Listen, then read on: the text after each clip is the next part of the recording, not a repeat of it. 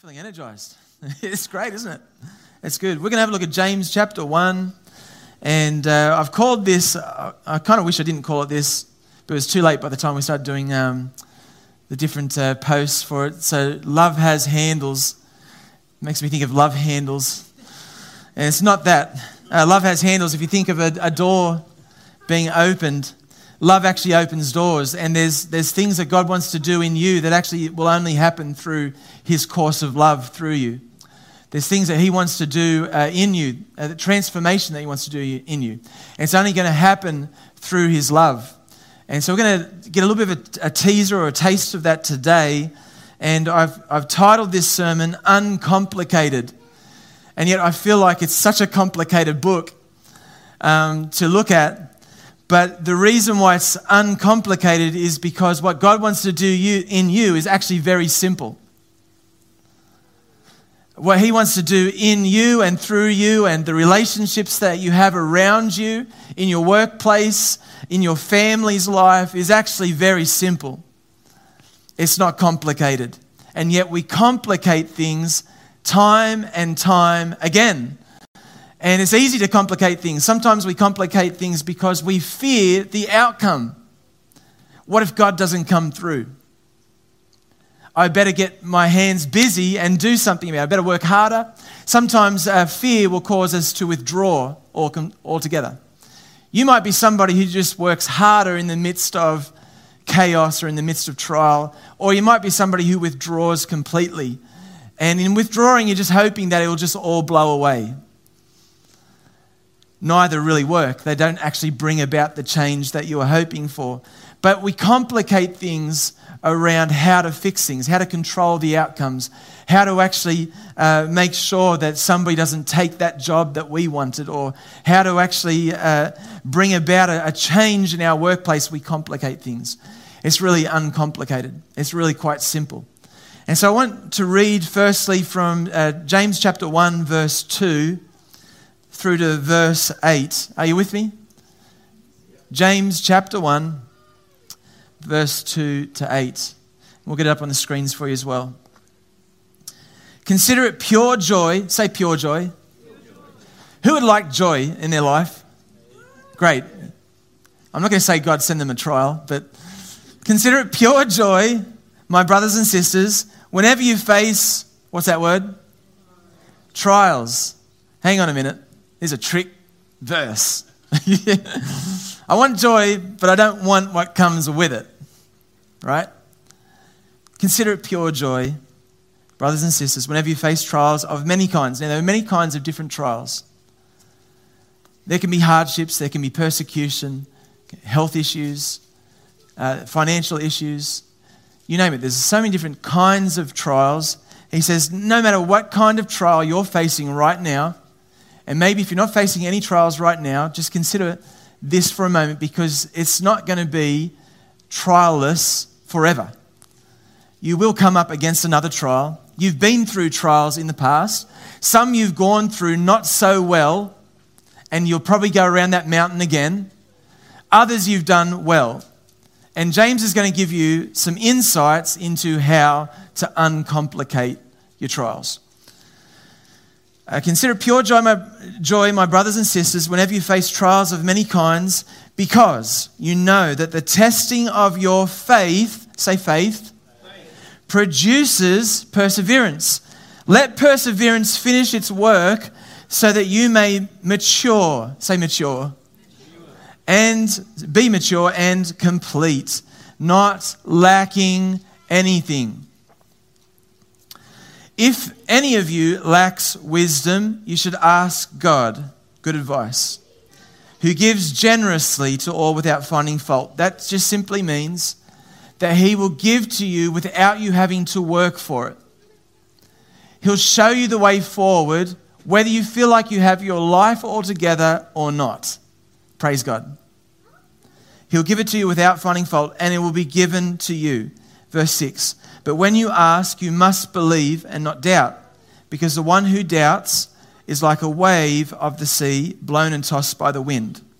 That person should not expect to receive anything from the Lord, Such a person is double-minded and unstable in all they do. Okay, so he talks about wisdom from the Lord. Then he talks about also somebody who's holding God's wisdom in one hand and he's holding his own wisdom in the other. And he's thinking, I don't know, I'm going to hold on to my own wisdom just in case. I'm going to control that matter. I'm going to try and move through it in the way that is in my own strength. I'm going to withdraw. I'm going to work harder, whatever it might be. And I'm going to still try and hold on to God's wisdom. I just hope that he comes through. I'm praying that he'll actually answer my prayer and so on, right? They're holding on to both things.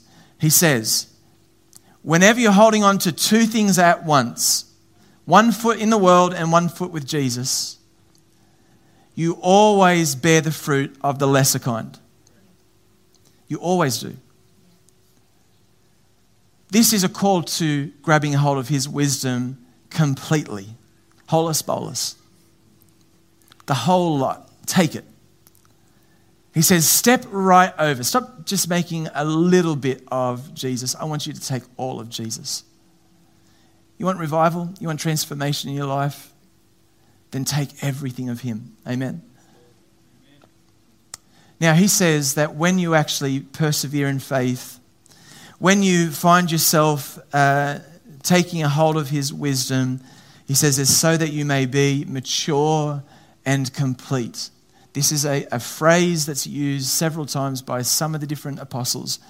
And they say this in a way of saying mature in Christ, becoming the full maturity of Jesus Christ. Everything of him. That's what transformation looks like. That's what revival looks like. Is Jesus in you? Take everything of him. So notice he says that when you're in trials, this is a place where it actually projects you forward to something you weren't ready to take a hold of before. It actually reduces all the complication around you because you've got less things to choose from, and calls you to bring to the surface the things that really matter. And faith at that point comes to the surface, whether you have faith or lack faith. It comes to the surface at a time of trial because you end up asking the question, what really matters now that everything's been stripped away? And so faith is being tested at this point. Now, if we were to say faith is simply around whether I believe that Jesus is the Son of God, whether I believe that Jesus died for me and rose again, then that would be one element of faith. But actually, James is diving a little bit deeper than just the intellectual belief that Jesus is Lord. We find, if we were to flick forward to chapter 2, verse 26. In the second half of this verse, James says, so faith without deeds is dead. Faith without deeds is dead. And faith without deeds is simply saying your faith is greater than just simply an intellectual belief. Now, hear me out. You don't have to do good works in order for you to be saved. Jesus has done it for you. We enter by faith in what Jesus has done for us, and yet faith grabs a hold of everything of Jesus and says, Jesus, I'm taking hold of what you want to do in my life. I'm submitting myself to you as ruler and Lord because I cannot do it myself. I want to take you to another verse. Chapter 1, verse 19. And we're going to read a chunk right through to 25.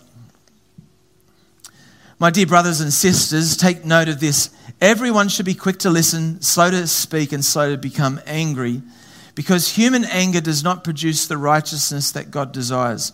Therefore, get rid of all moral filth and evil that is so prevalent, and humbly accept the word. Say the word.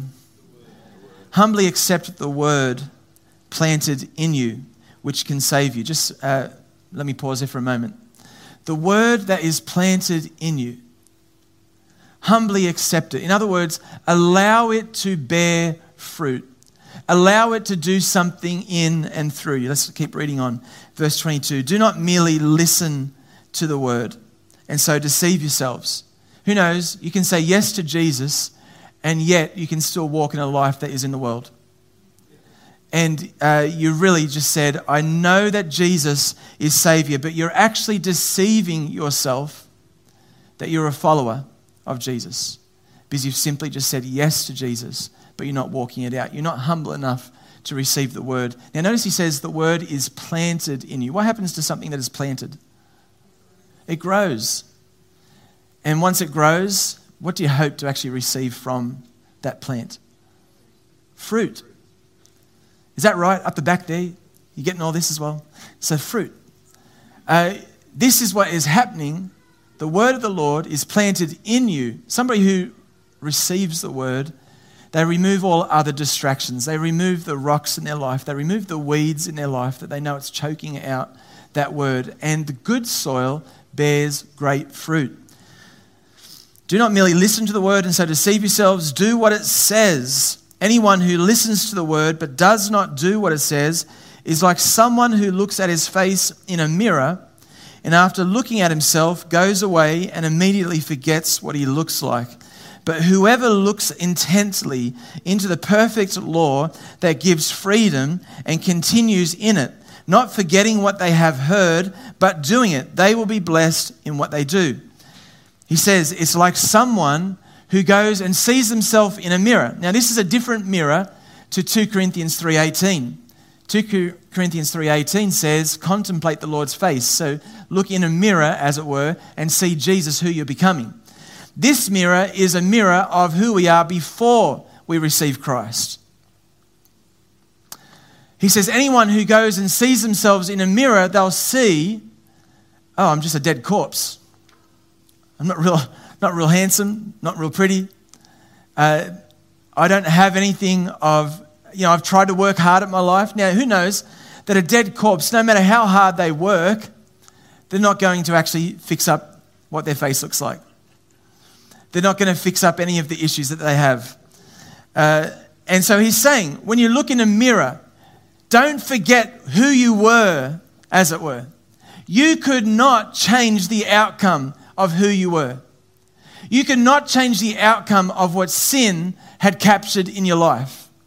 You couldn't turn it around. If you could, you would have done it by now. But you needed Jesus. You needed a Savior. Listen, if you're listening online or here and you're like, you know what? I've tried to fix myself without a Savior. You get to so far and you can convince yourself to a certain point. You can dress up the face. But it doesn't matter how much lipstick you put on a corpse, it's still going to smell. Right? And so you cannot fix sin. Here's how I know you can't fix sin. Who here has been able to fix death? Anyone? No show of hands. The reason is, death is a result of sin. And if we could fix sin, we could fix death. And some of us say, yeah, but if I'm a fairly good person, no. You can't fix death, let alone sin. There's nothing that can remove it away. There's only one thing that can remove sin from your life and give you a completely new start. It's Jesus. It's His blood. He is the one who actually gives you a fresh new start. Amen? He is the one. He's the one who has the opportunity not just to give you a fresh new start, but to become the total, complete maturity of Christ. And you might look at yourself and go, that's impossible. No, it's not. You might say, yeah, revival's for that person over there. But not me. God couldn't do it with me. Or you might even ask the question, is it even possible that God could do revival in me? Because it seems like He skips over me and goes to others around me and they get the touch from God, but not me. No, revival's for you. Transformation is for you. Praise God. It is the best news ever. And in fact, this is so uncomplicated.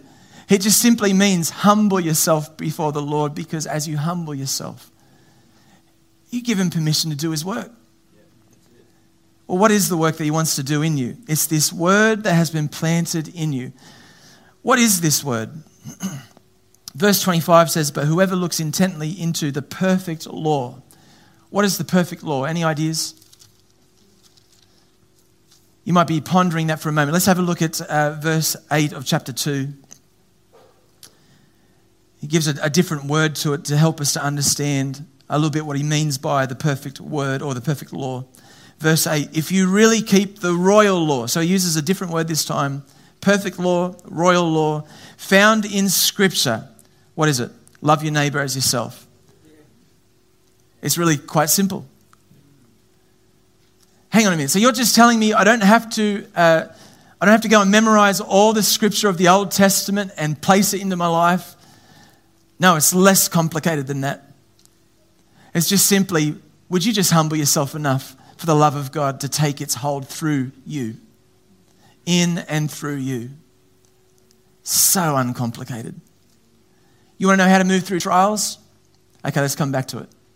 It's just simply allow the Word of God to move through you, where the love of God is at work. Listen, he uses this little word here. Firstly, faith is growing, but then he goes on to say, if you lack anything, ask for wisdom. Well, what kind of wisdom is he talking about? Let's have a look at chapter 3, verse 13. Chapter 3, verse 13. Who is wise and understanding among you? Let them show it by their good life, by deeds done in the humility. Notice that word, humility, you might want to underline that comes from wisdom. Now, he goes on to say, now the counter, verse 14. But if you harbor bitter envy and selfish ambition in your hearts, do not boast about it or deny the truth. Such wisdom, notice he calls this wisdom. Whose wisdom is it? It's the world's wisdom. He goes, such wisdom does not come down from heaven, but is earthly, unspiritual. Now, notice the next word, demonic. Hang on a minute. So you're saying that when I walk into the world's wisdom, when there is envy or when there is boasting, and I find myself in a place acting out of anger, trying to control the outcome of something, are you saying that it's demonic? No, I'm not saying it. James is. That's the great thing about the Word of God. Goes on to say, for where you have envy and selfish ambition, there you find disorder and every evil practice. John actually picks up on this in 1 John. He says, where there is no love, you've turned the lights off and you stumble in the dark. Every person who actually steps out of this spirit of Christ's love ends up treading on somebody else's toes. And I've done it so many times. The times that I've made my biggest mistakes have been the times I turned the lights off and decided to try and push something through in my own control. Anyone ever been there before? And I tell you what, it hurts when you stub your toe. It really does. And it hurts those that you've actually stubbed your toe against. And so he's saying, there's another way, verse 17, but the wisdom that comes from heaven is first of all pure. I want you to get a picture of what he calls the love of God. It's pure. Then peace-loving, considerate, submissive, full of mercy and good fruit, impartial and sincere. Just pause there for a moment. This is a picture of love. We could find an equal picture in 1 Corinthians chapter 13. And he's saying, this is the wisdom of God. You want to have the wisdom of God of how to move through a circumstance where somebody who is close to you, you're having trouble seeing them move through something that's, should be a healthy step for them. Just simply find the path of love. Find the wisdom of God in how to actually work through that situation. But I feel like I need to fix that person. No. This is what I remember back at school, not when I was at school, but when our kids were in primary age school. One of the parents came up to Amelia, I don't know if you remember this, Amelia, and went off at Amelia for something she didn't do. And the principal found out afterwards and then came up to the parent and says, you actually have role confusion. That's what he called it, role confusion. That's not your role. Your role is actually to be the parent of your own child. And sometimes we try to play the role of somebody else in fixing them and changing them, and especially so because sometimes there's so much pain coming from that relationship, from that person. If I can just fix that person, then I won't have the pain anymore, but it's driven by fear. What if I'm in that pain for longer than I want to be? Well, I've got the answer here. Consider it pure joy to be in trials because God's going to come through. Amen? He will come through. But your role is simply to love. Leave the rest to God. I was saying to somebody the other week, when you choose, when you take on the change that is needed for somebody else, you simply just postpone their change. Because you become their change agent. But every time you're doing that, you're actually just taking the power that they have to change themselves away from them and doing it for them. The moment you step away and just say, no, actually, I'm choosing to love them. And I'm going to pray, God, it's not good for them to be in this space. But my prayers belong with you because you are the one who acts graciously with them. You're the one who brings about the change. I've got role confusion right now, you could say. God, I need to have my role straight. It's centered on you. It's simply to love. Let's get rid of all the confusion. Let's make it uncomplicated. Let's just decide to love. Let's just humbly say, God, would you just use me to love? But hang on a minute. That person, they deserve all these other things. They deserve either my reprimanding, or they deserve all these other things of getting what they deserve, out of what they've done to me. Or perhaps there's things that you feel like just needs control around certain things because maybe your finances are low, or maybe there's certain deficiencies within a relationship, and you're just like, if I could just change that person. No, that's not your job. James says the way through to bear fruit that will last, where God will actually bless you and you'll actually see him come through, is simply to say, I'm stepping into love. Notice he says, by deeds done in the humility that comes from wisdom. There is wisdom in humbling yourself. And he calls us into this kind of wisdom so that we would find ourselves leaning on him in our faith. It takes no faith for me to try and control somebody. Do you know somebody can be trying to control the outcome of somebody else and still be in their room praying, God, please change them? And then wondering why God's not answering their prayers. We need to center back onto the simple. The transformation that God wants to do in you all centers around Christ in you, which is his love and his compassion for others. And if you need reminding, just keep coming back to chapter 3, verse 17. Pure, peace-loving, considerate, submissive, full of mercy. He actually talks about this elsewhere, that mercy is greater than judgment. And impartial, sincere, all these things. Just keep coming back to that. God, that's my path, isn't it? That's what you call me to.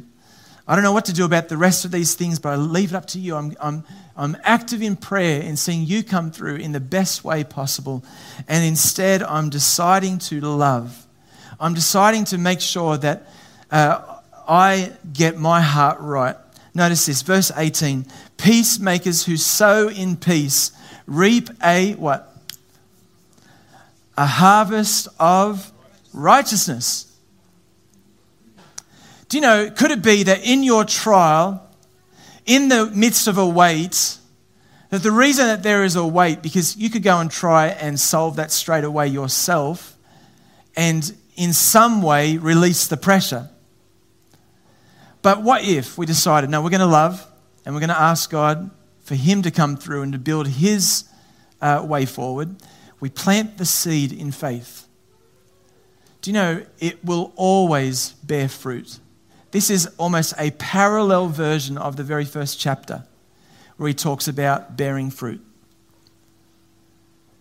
You will always bear fruit. Who wants to be fruitful? If you want to be fruitful, then plant in the love of God in every single circumstance. Chapter 1, verse 12 says, "Blessed is the one who perseveres under trial, because having stood the test, that person will receive the crown of life that the Lord has promised to those who love him." Elsewhere, it talks about that this kind of love, this kind of word that we, here it is in verse 25, in chapter 1, verse 25, "But whoever looks intently into the perfect law, which is love, that gives," notice he says, "freedom." Notice, whenever you are trying to move things yourself, you'll come away from conversations going, "Oh man, I should have said this. That would have changed them." Or I should have, or maybe you go to bed and you're thinking of all the scenarios that you could play out. Maybe it's things that person said, things that hurt you. What are you doing? You're complicating it. No, when it comes to the love of God, it is so simple. It actually brings freedom. There's less to think about other than just the love of God. There is such freedom in being in the center of what Jesus wants to do. Amen? Whether you're ministering to family, whether you're ministering at work, whether you're ministering in ministry, and you find yourself wanting to see the kinds of changes, or maybe you have a vision for certain things, do it out of the center of God's love for others. Make it uncomplicated. Bring us simply back to the love of God. Do you know, the love of God simply is an invitation for you to know him more so that you can love others the same way. And so I'm just going to ask you to stand. We're going to finish there, and I'm going to ask you to stand, and I want you to personalize this for yourself. Where are the areas that you find there's the most pressure on you right now? Where are the things that you find yourself under trial, or things that you find yourself going back to your own comforts because you don't know how to move through things, or you want to defer it, or whatever it might be? And this morning, instead, I want to encourage you to say, "No, Lord Jesus, I'm going to fix my eyes on you. I'm deciding I want the wisdom from heaven, and I'm releasing wisdom that comes from the world. I'm releasing my own temptation to step in and do something for myself when you could do it for me. It's not mine to do. Help me to know what's mine, what's underneath my control, and what's underneath yours." And so this morning, I want you to release those things that are not yours to control. Those things that you're not sure of the outcomes. Those things that perhaps there's you're in the wait for God to move in a way that you just don't know how he's going to move. But instead, you're deciding this morning, you're saying, "God, I'm releasing everything. I'm deciding I want your victory, not my own.